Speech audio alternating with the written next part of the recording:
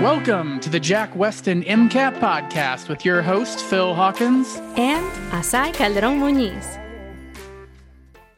All right. I feel like a lot of people look at me. Maybe you have the same thing too as I, but I actually have a lot of students come to me and say, man, I wish I was as on top of things as you are. And I wish that I was like you. And I'll be honest, I struggle with motivation at times. And I think that a lot of people do. A lot of times it's easy to look at somebody successful and just say, oh, they're just better than I am. Right. But I think it's really about trying to just understand how to stay engaged in a process and how to stay motivated in a process. I think a lot of things just take time and pressure, right? And so just kind of like looking at what you want to do and how do you stay on top of it? How do you stay motivated? And I know that is a really big thing, obviously, for the MCAT, right? It is a marathon, and a lot of students struggle to stay motivated for months. So a lot of times it's easy to stay motivated for a week. If my test is on Friday, I'm just going to buckle down this week. It's hard to I'm going to buckle down for the next 4 months, right? That's a little bit different and a little bit more challenging. Oh, 100%. The amount of times since, I work and am in school and whatnot, the amount of times that people are like, I don't know how you do this. And I'm like, sometimes I'm running on fumes, but but it really is managing to stay motivated. And I think part of, and I know that you resonate with this, or this will resonate with you.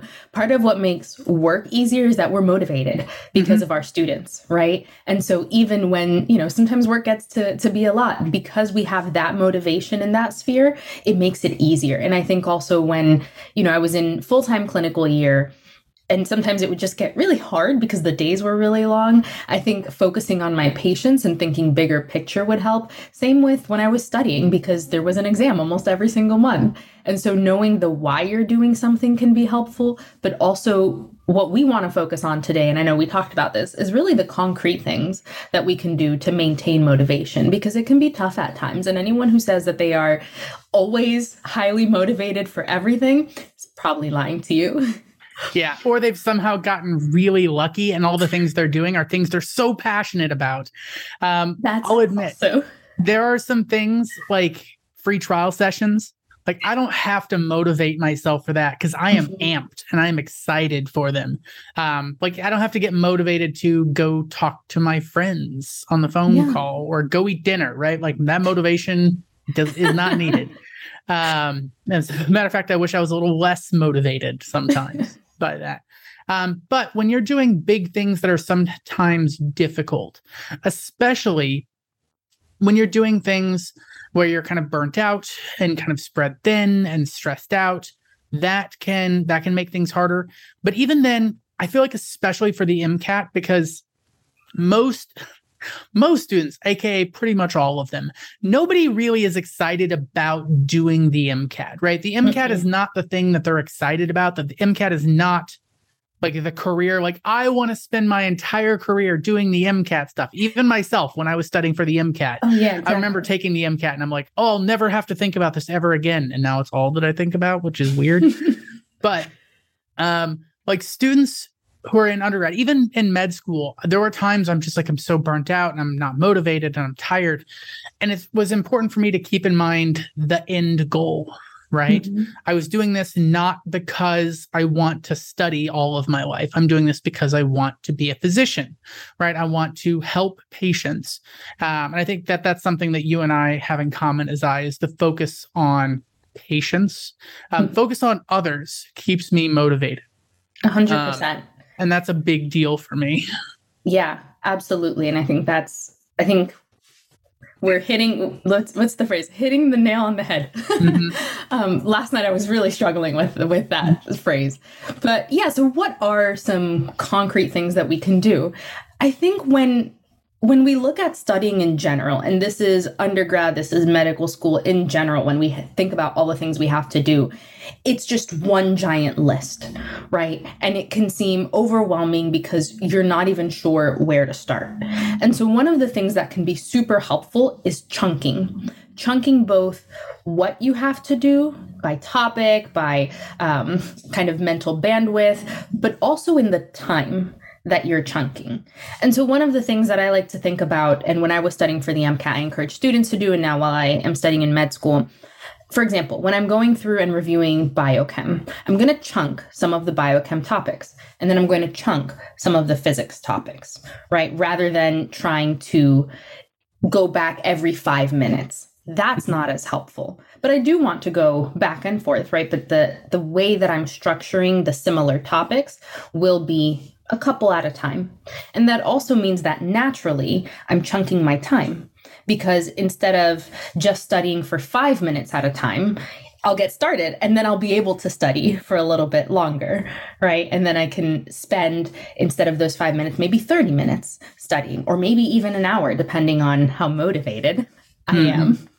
Yeah. And so we're going to go through a bunch of just really applicable stuff, things that like just a bunch of really actionable strategies. And this is the first one of just break things into smaller pieces and then work through the pieces.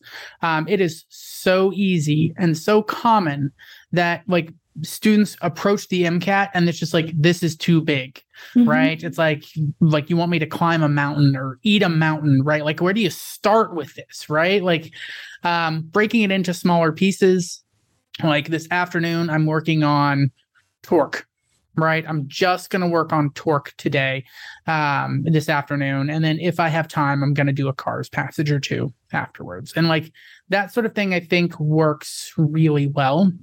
And also it's rewarding to be able to go through and kind of cross stuff off. There's a dopamine rush in this.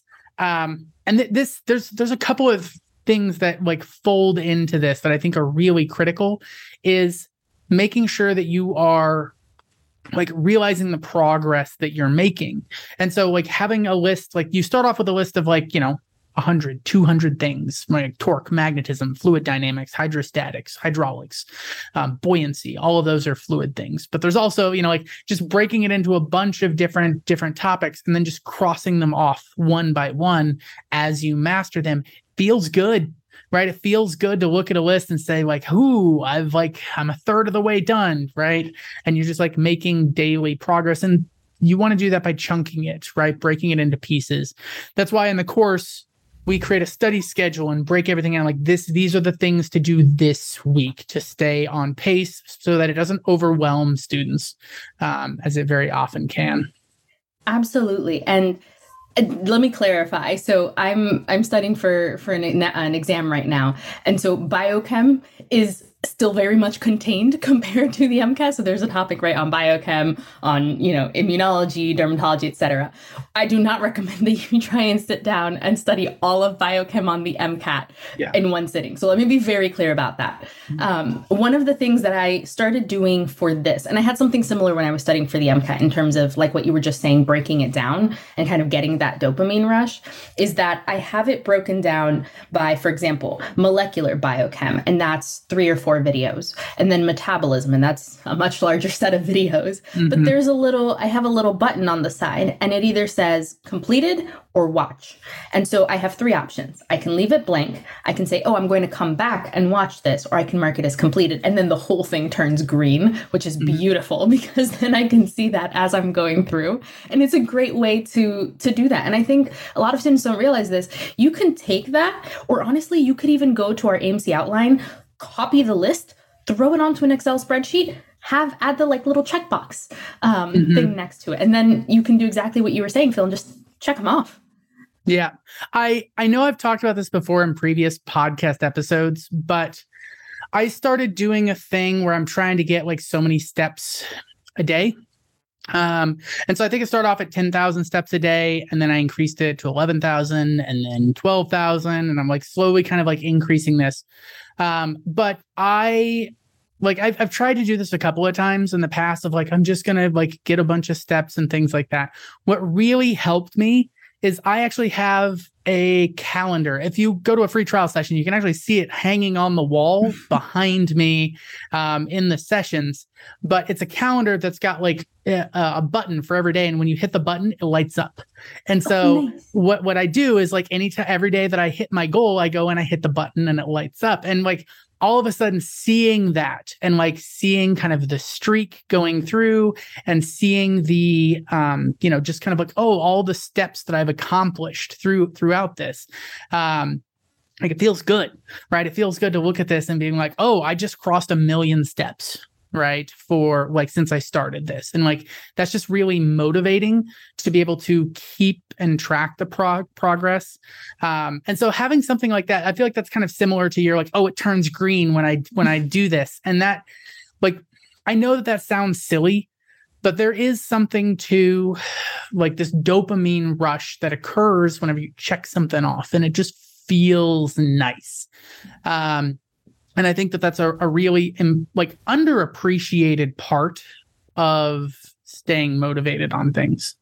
Is there any way that you've been celebrating checking those and pressing those buttons? I have not. I am going to, at the end of the year, do a big kind of celebration because it's honestly, it's kind of become a routine and it's been kind of fun. Now that I'm doing it's kind of its own reward that I get to press the button at the end of the day. It's like a weird, I know that sounds weird. Like my reward is pressing a button, but I get a lot of pleasure out of it. But I think it's also a good idea to reward yourself in other ways. Now, this could be small rewards on like a daily basis. If you're not afraid of accidentally training yourself like Pavlov's dog, you can like have a piece of chocolate every day after you've like finished your thing. Or maybe something else, right? Like the idea of like doing like something like after you make it through a big period of time. I'm actually doing that also right now. So I know I've mentioned before, I have a dog. The dog is all over the place, so much energy. And it's hard when I'm like teaching and recording videos, like the dog can't be like jumping on my lap and like dragging, like pushing me around as I'm recording videos. So I'd really like to put the dog outside, and to do so, I have to build a fence. And so I've been building a fence for like a month. Every weekend I go out there and I build the fence and make some progress. Still not done? No. Well, I think I got 2 more weekends and it'll be completely finished. And I'm rewarding myself with a trip to go visit my sister after this. And so like, I've just decided, like everyone in the house was like, okay, when we finish the fence, we're going to work on it every weekend. When we finish the fence, we're taking a trip. We're going to go visit my sister who lives in Utah. And so we're going to go do some hiking and stuff as a fun kind of getaway thing. I love that for you guys. It's really, I agree. This is also underappreciated, just rewarding ourselves. A couple of years back, I saw someone who was struggling to read a textbook and they put an M&M every couple of paragraphs. My problem is I would skip ahead and I would eat those M&Ms. So that wouldn't work for me. But you know this, Phil, this week has been very long on a lot of fronts. And so, I was talking with my mom and I hadn't done this in a while. She was like, take yourself out for a dinner date, like just you, and sit down and enjoy a meal. And so that's what I'm going to be doing later this evening. I'm just like, you know what? Long week. I've put in a lot of work to a lot of things and I'm just going to go eat somewhere, and I'm okay with that. And I think that will be a nice way to reinforce that, so that next week, whether or not I train myself and do it again, or maybe I make it a variable thing, then, it's something that I look forward to. And something else that it's going to sound really silly, but I've started really liking oranges because they actually activate all 5 of your senses. So I think that's something that is also underappreciated. But not if I have a good day, but when I get through a handful of things, I'll just sit down and eat an orange. And then while I'm watching one of the videos on metabolism, I'll just have an orange because I've done a bunch of videos earlier in the day. And so that's another way that I reward myself. I like this idea. I really also, if there's some way to make the process in and of itself rewarding, I always think that is probably the best way to approach it. But sometimes you just I hate building a fence, right? It is not fun to be out there with the post hole diggers and be like digging up dirt, and like my shoulders are achy because I've been doing it for a couple of hours. And this, that process in and of itself isn't rewarding. So I'm having a hard time turning that into a rewarding thing. But the walking thing, I'm like, as I go through this, I feel better. It's hard for me to get up like at 6 o'clock in the morning and like get going, especially now that it's cold out. It was a lot easier in July than it was in November. But like still that process in and of itself, like as I come back, I'm like, okay, that was good. I did a good job, Phil. Way to go. And so I think some of that like self-talk of like congratulating yourself on like, good job, me. I did it. Like I made it through this thing. And that sounds a little weird, but I think it is a very healthy thing to be appreciative of yourself when you do accomplish things. I think very often people tend to have very negative self-talk and like, oh, I'm such an idiot. I can't believe I did that. And really, that's kind of like the only time they address themselves. They don't say, oh, I'm so awesome. I did such a good job, right? Like they tend to just do the negative and not do the positive. And I think taking a moment to do that positive stuff helps keep you motivated. Absolutely. Keep you engaged. Yeah. And right, like similar to what you're saying, we're often our own worst critics. And so learning to be kind to ourselves through that process of self-appreciation is super important. I also wonder if the fact that you are walking at the same time every day and the fact that you are building the fence consistently on the weekends and you have that plan of, all right, I'm starting my day at this time also helps. And I think this is something that a lot of us struggle with if we're starting early in the day, and that's setting a consistent time for studying or for whatever we're trying to stay motivated for. And so I know that with the new blackout curtains that I got, I am struggling with maintaining a consistent start time to my day. But I know that once I get accustomed to them and I can still wake up at, 6, 7 a.m. and sit down and do what I have to do, that's going to help as well. Or for folks that are still in undergrad, right? You're still in school. Then for you may not be 6 a.m. That might not be feasible for you because you're going to bed at 10 p.m. And so, or maybe even a little later. And so perhaps I like that 10 p.m. is so super late to you. I'm like, you might be staying up way late, like 10 p.m. So it's my ideal time to go to bed. But even last night I went to bed at 1 a.m. So, we're out here, we're trying. But maybe for you, that means at, 6 p.m., you've gone home, you've showered, you've eaten, 6 p.m., I'm going to sit down and study for the MCAT. Or I've had students that have children. And so they would try and build the time into their day where their spouse or partner would kind of take over watching the kids. And so that way they could dedicate a specific time during the day for studying. And I do think that helps maintain motivation as well. And you are building a habit. And sometimes the hardest thing to do is build a habit because it's a lot easier to break a habit. Yeah, I agree. I think there's kind of like two parts to this, right? Like the consistent time. If you can, like the way I do it, I get up every morning, first thing, take a walk. Last thing, take a walk. Like that's what I'm doing. I'm taking a walk twice a day in the dark, which is a little bit weird. Oh, no. But I'm like, okay, I got to work during the day. And so like at the ends, that's where I'm doing most of my walking. But this is like, we have just kind of a consistent routine and we've developed habits out of that. And like you said, the weekends are for building fences. And so that is, you're absolutely right. I think that the like consistent time and it turning into a habit definitely helps. The thing is, some students like have very eclectic schedules, right? People who like, especially in college and have like jobs that are kind of like are trying to mesh with college. Like you might not be able to get up and study for the MCAT for 2 hours at noon every day, right? Maybe not get up then, but like at noon every day, you like study for the MCAT. But I do think it is a good idea to schedule time for this. Put it so that when the time comes, you're not having this internal battle of should I do it now or should I do it later? Just like, no, this is the time I do this thing. I know we talked about this a while ago with like willpower. I think it was like the last episode actually, with like you have so much willpower and you use it up over the day. I did an experiment with my sister, actually. This is the second time I mentioned her in this one podcast. But we were having a conversation. I was talking to her about this and that like sometimes it's easier to quit something completely than it is to lessen it, right? So like saying that I want to go to fast food less often is harder to do than saying I'm going to quit going to fast food, right?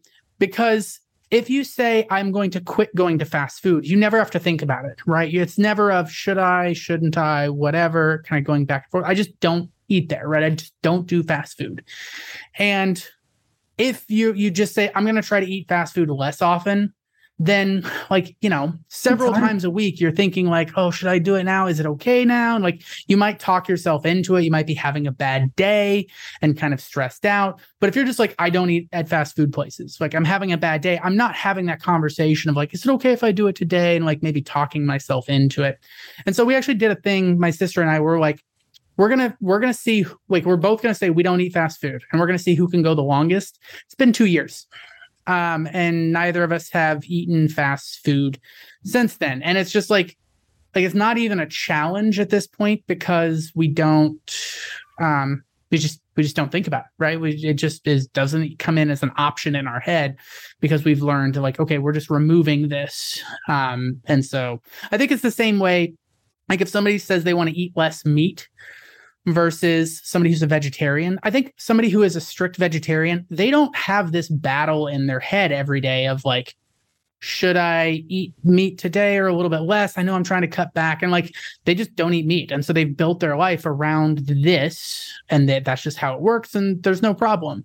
And so I think that this is something to consider, especially when you're trying to build a habit. And this is, you know, kind of bringing this back, build a schedule and say, this is my schedule, right? This is how I do it. I think that is way easier for you to stick with and also burns less of your willpower. And like, it's less of a struggle than if you say, I'm going to try to study more this week. If you say, I'm going to try to study more this week, it's a constant battle every single time you sit down to study. And even if you don't sit down to study, there was still this battle in your head. It's way better to say like, these are the times I study, stick into that. And I know that for people like me who I like to be a little loosey-goosey, go with the flow overall. And like there's a big part of me that really would have pushed against that when I was younger. But like my life is just so much easier when I schedule things out. Like these are the times I'm doing these things. And as somebody whose schedule will get more complex, if you are going to med school, your schedule will become much more complex over time. This is a good thing to start doing now, is to start making a schedule for yourself and sticking to it. As I've seen your schedule and it terrifies me sometimes, glancing at it, just with it's like color coded and all this stuff. And it's hyper organized, but it makes it like, once you get to a certain level of activity, like you need that in order to make sure that you're getting things done and staying on top of stuff. Yeah, so I'll talk about that in a second, but with your kind of fast food story. So I think I've mentioned this before, but I did keto for a few years. Mm-hmm. And then I knew I would break keto during like holiday season, that I was going to be with my family for extended periods of time. But you're absolutely right. I found it so much easier during those, almost the entire year when I was just like, no, I'm not thinking about this. I'll just, have the carbohydrates that I will get will be from my fruits and my vegetables. And to be clear, I'm not telling anyone how they should or should not eat. This was just something that worked for me. And I did find it so much easier. And going back to the schedule. So you're absolutely right. This is where you and I, we, at least for the podcast, we balance each other out on this. Mm-hmm. But you're absolutely right. When my schedule got really hectic, I would have to, so the way I set it up is I have a Google spreadsheet, and every week it just alternates, a little gray and then white, so I can differentiate the weeks. And then every day of the week has different lines. And so I would write down what I was doing for work. and I would write down what I was doing when I was studying and when I was in clinic and when I had asynchronous things with patients, meaning I had to call patients, et cetera. And then also when I had social time. And so I think that helps because if you can add and you're scheduling in and making social time a habit and you're making studying a habit on your schedule and any other things that you have to do. So school, work, etc. Putting that into a schedule, for some people that can be overwhelming. So I know for you that probably would not be a great fit. But for students and who are studying for the MCAT that do need that structure, I would actually try it out and see how it goes. I know there are, and I personally can't do this to this degree, but I know there are even some, not calendars, but well, they're kind of like calendars that have the days sorted by hour. I personally could not do it that strictly, but that might work for some people, and that's going to help you build a habit. The one thing that is a little tricky is that even when we start making something a habit or we have it planned out, we might still avoid doing it. And that's tricky because it's this battle between willpower. I know I want to do it. I'm kind of motivated to do it, but I'm scared of doing it. And it's really important when you're studying for the MCAT to understand why you might be avoiding studying. So is it that you're overwhelmed by the sheer amount of studying that you do? Is it that you're avoiding it because maybe you don't have energy during the day or by the time that you get to studying when it's scheduled? And so finding that reason and then targeting that reason is really important because let's say you're exhausted, right? When 5 o'clock comes along, that might mean that you need to take a power nap right before you start studying. Or maybe you're crashing from a lot of caffeine in the morning. Or maybe you're just going to bed really late because you're scrolling on TikTok and can't seem to stop. And so those are all different things that can, right, contribute to something as seemingly simple as being tired. But understanding why you're avoiding something, what's contributing, and how to address it is really important while you're doing any sort of major project. Yeah, I'm really bad with this. Like there are times there'll be a big task that I'm like, I know I need to be going on, but I just can't find the willpower to get started on it. And I know this is something that we talk about actually fairly frequently as I always like to think about it in terms of like friction and like static friction versus kinetic friction. Of course, that's how I think about things. But to get an object started moving, you have to push harder than it is to just keep an object moving. And I think that same thing happens psychologically. And so if there's a big daunting task, getting started on that daunting task is much more challenging than like once I started and just keep going. It's a lot easier, right? Yeah. And I think that for me, like the way to deal with that is the thing we've already talked about, which is scheduling, right? Like if it's at this time I start working on Torque, like I don't have I'm not making this decision. I'm not dealing with, should I get started on this or like, should I push it off or whatever? Like, no, I just stick to my schedule and that removes some of that challenge to me. But there are other things that have happened to me before where I'm like, I wanted to do this thing tonight and I'm just exhausted, right? Or tired. For me, it's often I skip meals and I forget to eat and I'm just like low blood sugar. And it's just like, I'll eat after this. And all of a sudden, like, I last ate at like 11 o'clock in the morning and now it's like 9 o'clock at night. And I'm like, I am like burnt out, right? Like I can't find the energy to do the mental tasks that I'm trying to set for myself. And that's like something I've just learned about myself over time. Like I need to go eat. Yeah. That just happened before we hopped onto this, right? Because I was like, I think my blood sugar's a little low. It was just kind of very much, oh no. So I just had something sweet and I think it helped. But yeah, and I think other folks, I call it the activation energy. You're the physics, I'm a little more biochem oriented. But yeah, just finding that and working through it and determining how you're going to overcome that static friction, that activation energy is super important. Yeah. The other thing, and I feel like we've kind of talked about this, like crossing stuff off feels good.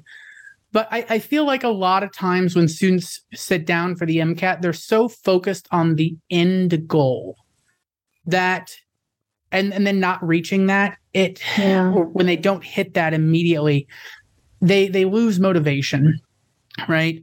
And like you're focused on the score, right? Or like the right number of questions that you got on a specific quiz or set of questions. Like I'll be happy when I only miss one question out of 2 cars passages on average, right? And like until then, I'm not happy, right? And I feel like this is kind of like I like to use the example of like bodybuilding, right? Like if I look in a mirror and I'm like, I want to look like Arnold Schwarzenegger and Conan, right? Like that's what I want to look like. That's going to be very hard, right?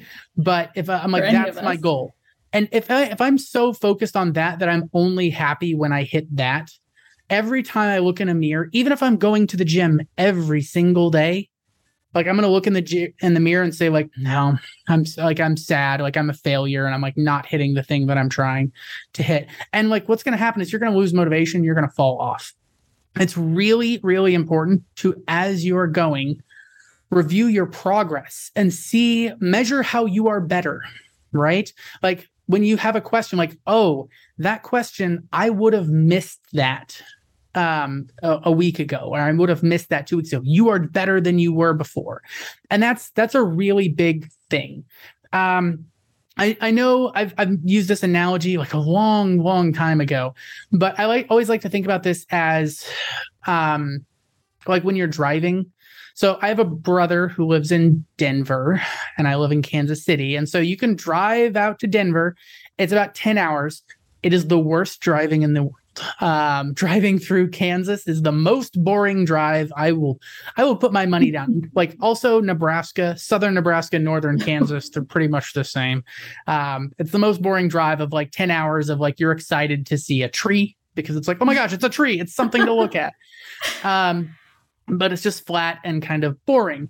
But then as you cross into Colorado, eventually you see a mountain and you're like, yes, I'm going to be in the mountain soon.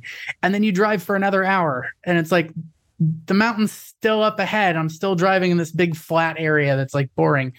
And I think what happens is if you are so focused on the end and seeing it, right? And then you're not there, like it feels like you're not making any progress at all, right? And so that whole drive through Kansas, and then eventually you see the mountain, you're like, yeah, I'm there.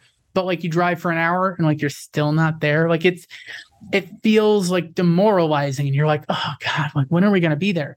Now, if I had a thing on my dash that said, oh, this is the distance you have to drive and this is the distance you've covered, right? If I'm watching that go up, like that's going to be way more motivating to me of like, oh, I just crossed the halfway point. Oh, I just crossed 3/4. Like, oh, like there's only like 100 miles left. And like you're seeing your progress. Measuring your progress is better than measuring how far you are from your goal in terms of motivation, which is why I always tell students to like keep track, like cross off stuff, right? Like go back and like, if you make a calendar, you can go back and look at your calendar and see all the stuff you've done. And that is motivating overall. The other thing with like staying focused on the goal is that the MCAT is very complex. The MCAT is like the questions that they ask can even be really complex, where to answer this question, I have to do some stuff with scientific notation, like some tricky math stuff.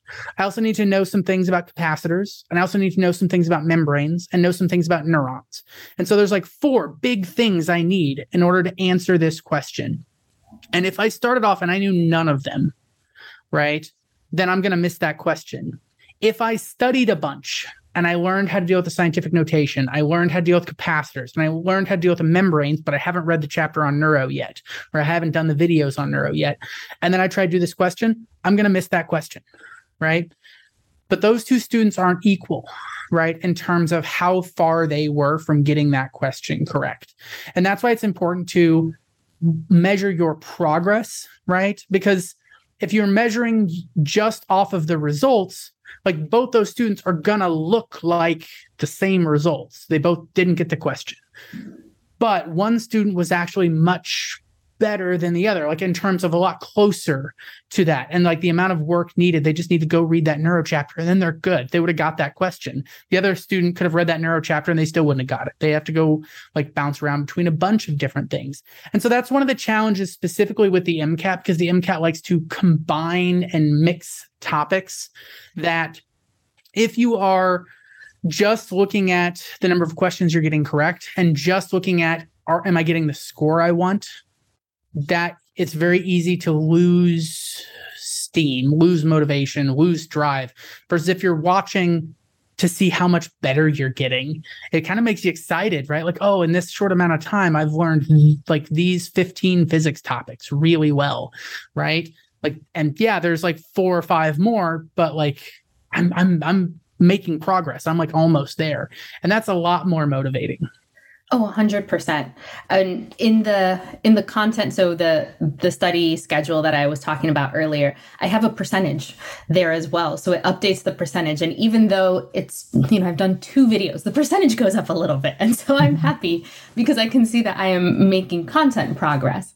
And something that the students in the CARS course, they come across kind of a flow chart that we've made and created for students, and how to keep track of how they're doing. And, one of the things that we have is they keep track weekly, or the intention is that they'll keep track weekly. And even small changes can, you see your progress that way. And I was working with some students during CARS office hours, and we were having conversations about different approaches and the strategies. And I encouraged them to use those strategies. And then when they're going to come to our workshop where we all review, also I should specify. So in the course, we have office hours where students can come ask an instructor questions in general. And then in workshops, we'll break down a passage together so that students can get live feedback. And we recognize students when they keep coming back. And so we can have a chat about how they're doing, which I personally love. Yeah. And so when students, go to the workshop, we can see together what progress they're making. And that's another opportunity for them to see the progress that they're making, but also get it reinforced by the instructor, because sometimes it just takes having someone a little outside to be able to tell you, yeah, you're making progress, because we don't always see it ourselves. And so that's something that I find really fulfilling whenever I do CARS workshops and I recognize our students. I feel like that's literally one of my favorite things about our job is like interacting with students, and like they come to all the office hours, they come to free trial sessions, they come to everything.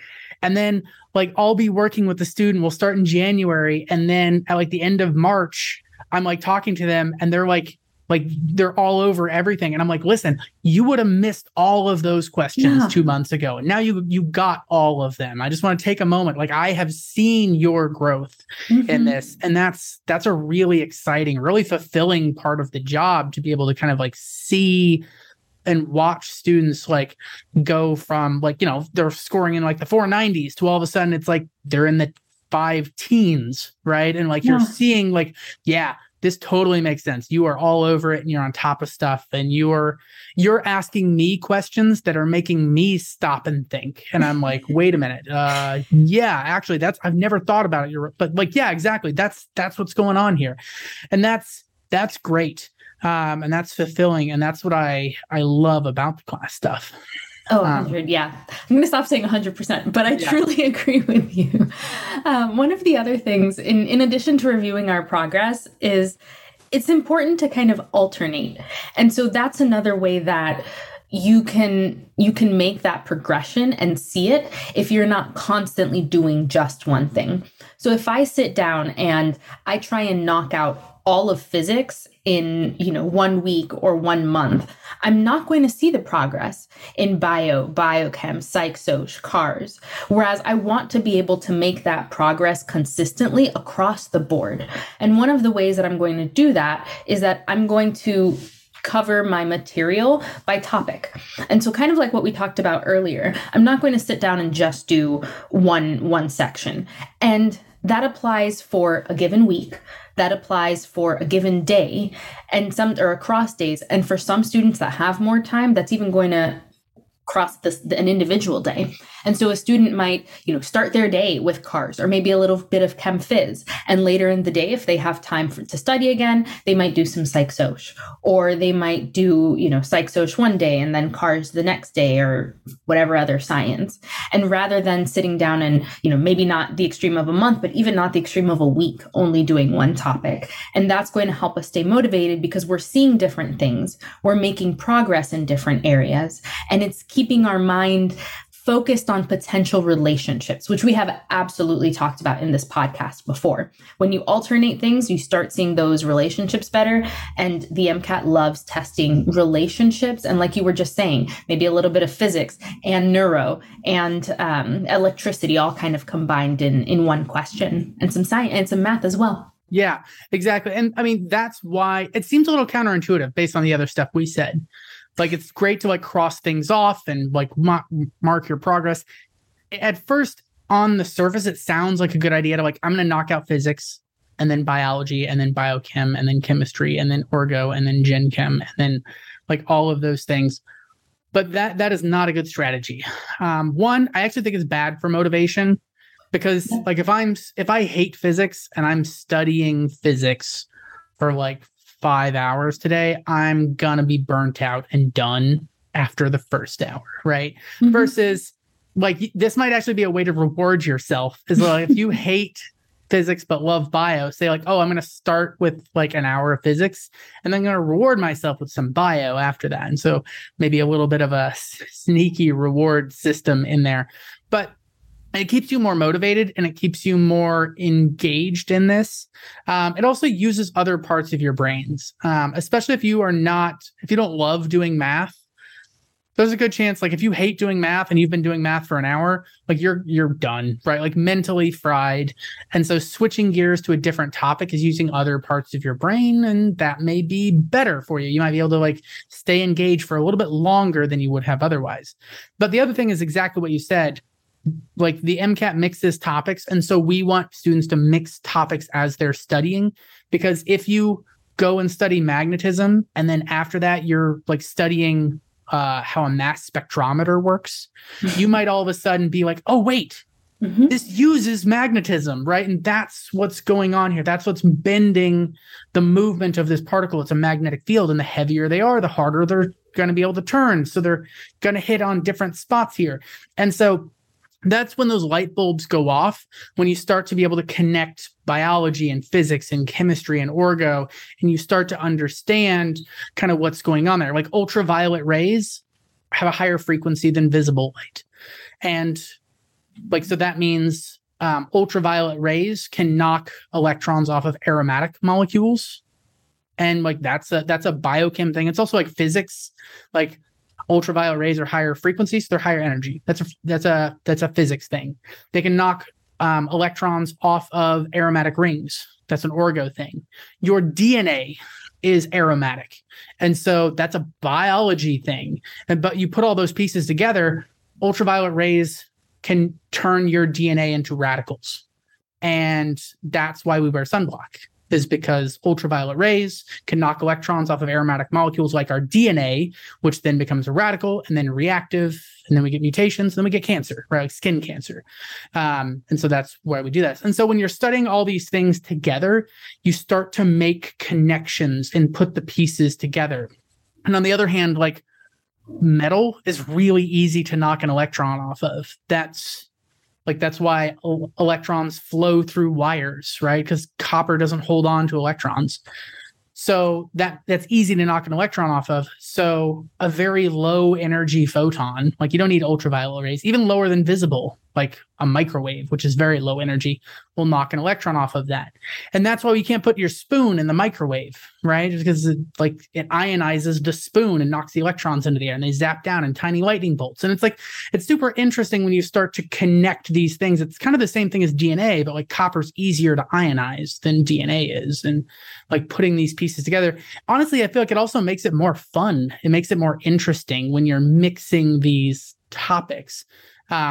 Makes it more interesting, makes it more engaging, and you start to understand kind of how these pieces all fit together.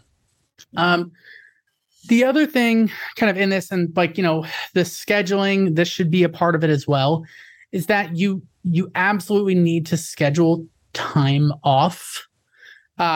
You cannot work every day, like all for like 4 months. Like you cannot do it. You need to schedule breaks. And maybe that kind of factors into the rewards that we talked about earlier. Like if I get all my stuff done, I get Saturday off in the weekend and I'm like going to go play ultimate frisbee, right? That is something that I think in undergrad, when you're studying, tends to come more in bursts. Like I have a test this Friday, so I start studying the week of the test. And so you don't like schedule a day off, right? Like if I'm going to start studying Wednesday for my test on Friday, and I'll say, I should probably take Thursday off, right? Like that's not a good idea in that scenario. But if you're studying for something months from now, you have to build in time off, right? Because otherwise you're going to get burnt out, you're going to get fried, and you're actually, even though you're spending more time studying, you're going to be learning less. And I think I really want to hammer that, because a lot of times students feel like, oh, like I just don't have time to take a break, right? Like, no, you have to, right? If you don't take a break, you're going to do worse than if you do take a break. And so that's a big deal. Yeah, you and I definitely talked about this, but when there was a point in time where, not a point in time, but basically for a year. So I was working right in school, and we also were studying for our exams, so in clinical. And there was a period of time where I was doing something every single day of the week, whether it was for school studying, clinic, or work. And let me tell you, the burnout was real, and the recovery from that burnout took more time than if I had just scheduled time off. And I really struggled during that period to learn what I was studying, because I would read, I would watch videos, and it just wouldn't stick. And I kept having to go back and back and back. And even then, it just, some things just never stuck. And now I'm having to relearn them because I wasn't at my peak, because I was just trying to be Superwoman, and I'm not. I'm a human being, flawed and with a limited capacity to do things. And so now that I've kind of rescheduled things, I take time off. And so one of the things that I have learned to do is not answer emails and turn off some notifications on at least one of the days of the weekend. And that's really helpful. I can't do that during the week, right? That's not really an option, but we generally tend to have more control over our weekends. And maybe you're someone that you're in school 5 days a week and you work the weekends. And so you're thinking, well, I love what you guys are saying, and I think it's important, and I agree with you, but I truly can't take time off. You may not be able to take a full day off, but you can build in a half day. So maybe you don't study for the MCAT 1 or 2, evenings, but then the evenings that you are studying, you're being really intentional about what you're studying and how you're studying. And if you haven't heard our podcast on studying actively, you're definitely going to want to go back and listen to that podcast. And so that's another way where, even though your schedule may otherwise seem inflexible, you can build time off. Or maybe every couple of weeks, right? When you get a break from school, you're very intentional about that time off, in addition to small little bursts of time off. And I think that that's non-negotiable. Whenever I would make a study schedule for my students over the last couple of years, we would sit down and we would do a couple of weeks at a time. And they knew they were not allowed to work 7 days a week, because I would come out full force and be like, what day did you take off this week? And you're not going to lie to me about it, because I'm your tutor at the time. Yeah. And so we're going to have a conversation. And if I hear that you didn't take a day off during that week, after our tutoring session, you're not allowed to work. Yeah. You're not allowed to study for the MCAT. And that's kind of how it goes. Non-negotiable. Yeah. And we're not doing this because we want to secretly make you worse. We're doing this because it will help you. Yes. Speaking as, like, I kind of feel like, even though we're saying this, like, I kind of feel like students aren't going to listen, and students are sure. like what's going to happen is students are going to have to go through this themselves. Cause I know I did, I know you did. I mean, both of us, it's pretty rare to have somebody working while they're in med school, like working a different job. But both of us, while we were in med school, worked outside of that, worked in teaching and like taught classes and things like that. And so I definitely know that, like, it's very easy to get spread too thin and get a little bit burnt out and things like that. And if you don't take a little bit, right? Even if it's just one evening off, honestly, it makes you better the other evenings that you are there. It makes you better the other time that you are there. And that's a really big deal. I also, just side note, I encourage students, like, if you are not doing something somewhat physical, like going to the gym or exercising or going for a walk, taking your dog for a walk, right? Playing volleyball on Saturday nights, like something like that. I think that also factors in as well. At least for me, whenever I was most burnt out, like getting a little bit of exercise helped. And like, listen, I am not a super athlete, right? I mostly just go for walks, and if the weather is nice during the summer, swimming or kayaking or things like that. I like to be on the water. But I think that also is a really useful thing, is try to take care of your body as well, because that definitely, and sleep. Right? Like, make sure to get sleep, like take care of your body. Your brain is part of your body. If you're burnt out mentally, like if you don't take care of yourself physically, you will burn out mentally way faster. And we've talked about the hormonal effects of, of this constant stress. And the same thing is going to apply when you are burnt out. And so I love what you mentioned about moving. So anyone listening to the podcast, and also Phil, I don't think you will, don't make fun of me. But a couple of months ago, when I was just really going through it, I downloaded Pokemon Go. And so anyone who plays the game knows that you will run into a limit where you don't have any Pokeballs to catch Pokemon or any of the like little fruit to make it easier to catch them if you don't go walk and spin the stops, right? And so even when I was just exhausted and I just wanted to stay home, I had a little bit of motivation to go out and walk. Or when, I could easily just put in headphones and just kind of be dreading walking to the hospital, I would open the app and make the walk to the hospital a little bit more engaging. Something else that I don't know how I feel about doing this again, but maybe a couple of weekends ago, I was like, I'm going to do cardio kickboxing. And I was very sore afterwards. But that day, I can't tell you how productive I was. It was on a Saturday, and I was like, things just coming out and bam, bam, bam, getting things done. Again, I was sore for a few days, so I don't know how much that's going to keep coming back into my life. But as I'm talking about it now, I think it would be useful to do that early next week when I get back into full, productivity mode. But I agree with you. Just moving it just wakes something up in our body, right? Releases those endorphins. Let's go for it. Yeah. That's honestly one of the reasons that I do the fence building thing on the weekends, is like Monday and Tuesday after that, like I am so productive because I'm just so sore and I feel good and I'm on top of it.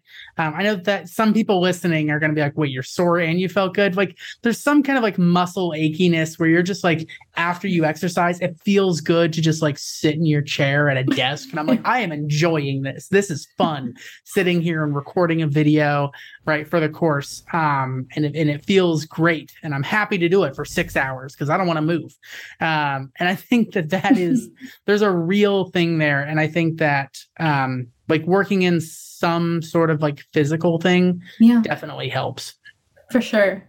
And up until now, we've talked about a lot of things that are concrete that you can do on a regular basis. And I want to pause. And as we prepare to wrap up, I think it's important to recognize that sometimes you just need help. And you may have to reach out for help. As someone who is hyper independent, thank you, Mom, it can be really hard to reach out for help sometimes. And I didn't do it as well in undergrad. I learned to do it better in medical school. And so a lot of schools, whether, you are, honestly, wherever you are going to school, they'll often have an office for education. And it can feel a little annoying and a little silly to make an appointment and go and see someone for this. But sometimes, not every single time, and that's okay, sometimes they'll have tips that are really helpful. and different ways of approaching your studying that might be a better fit for you. Or you might have someone, an academic advisor, where you can sit down for, a 15, 30-minute meeting and say, okay, how am I going to approach this? Right? And actually, I was thinking of undergrad advisors, but our academic advisors at Jack Weston, they will sit down with you and help you think of your MCAT trajectory, right? And so that's another resource that you have access to. For students that are seeing a psychiatrist, I think this is where it doesn't get told to people who are seeing and seeking mental health services, is that medications have side effects, right? And so we're often told about the most common ones, but some of these medications have side effects that impact our memory, our ability to concentrate. And so if you find that no matter what you do, you have tried everything we have talked about, you have gone to your school advisor, you've talked with one of our academic advisors, you've gone to the Office of Education, and you're on a medication, ask your, and honestly, it doesn't even just have to be for psych medications. A lot of medications can impact cognition. Ask whatever provider is prescribing that, whether it's your general practitioner, your primary care physician, or the psychiatrist, whoever it may be. Ask them, hey, does this medication have any side effects that affect cognition, memory, concentration?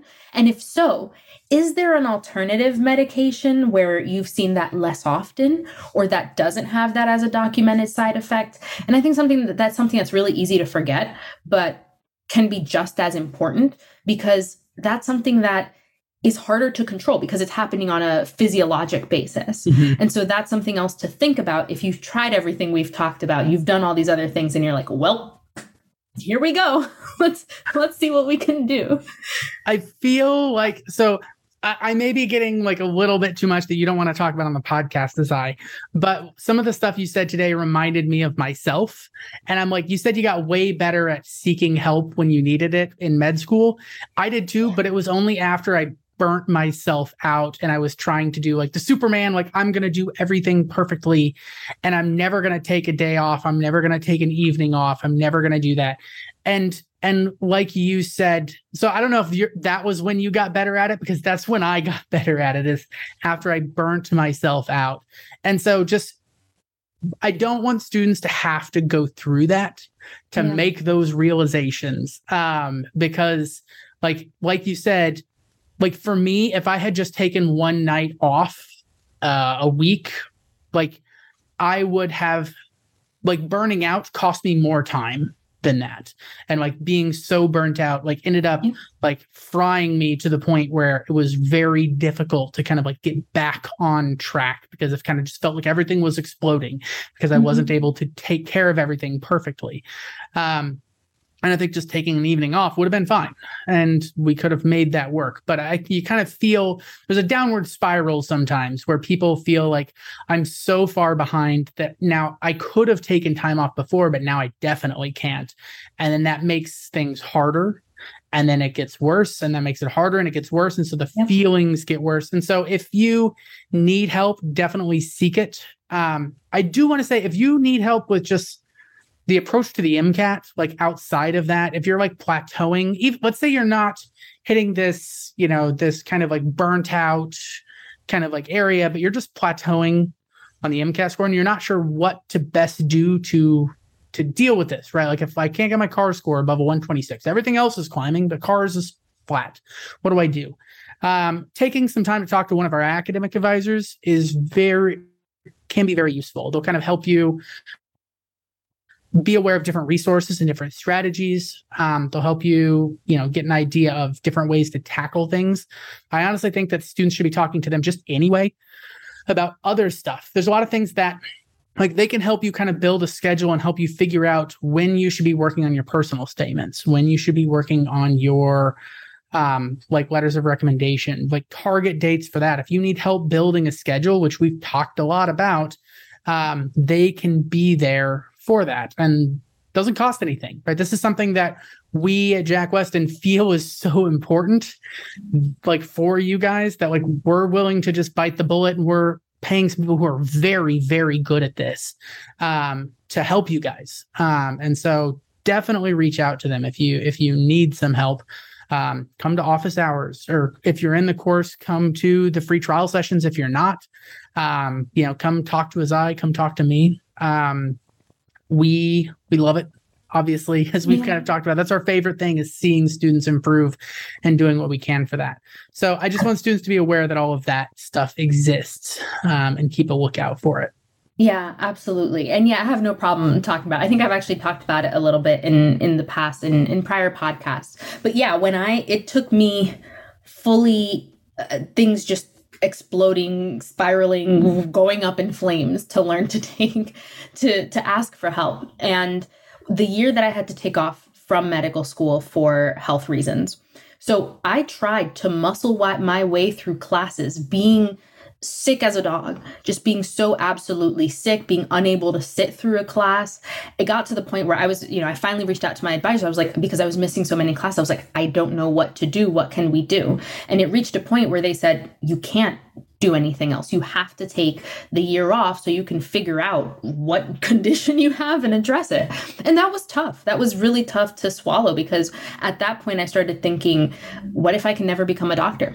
Mm-hmm. And I had to reconsider my entire life because I was unwilling to ask for help earlier, and my health just spiraled.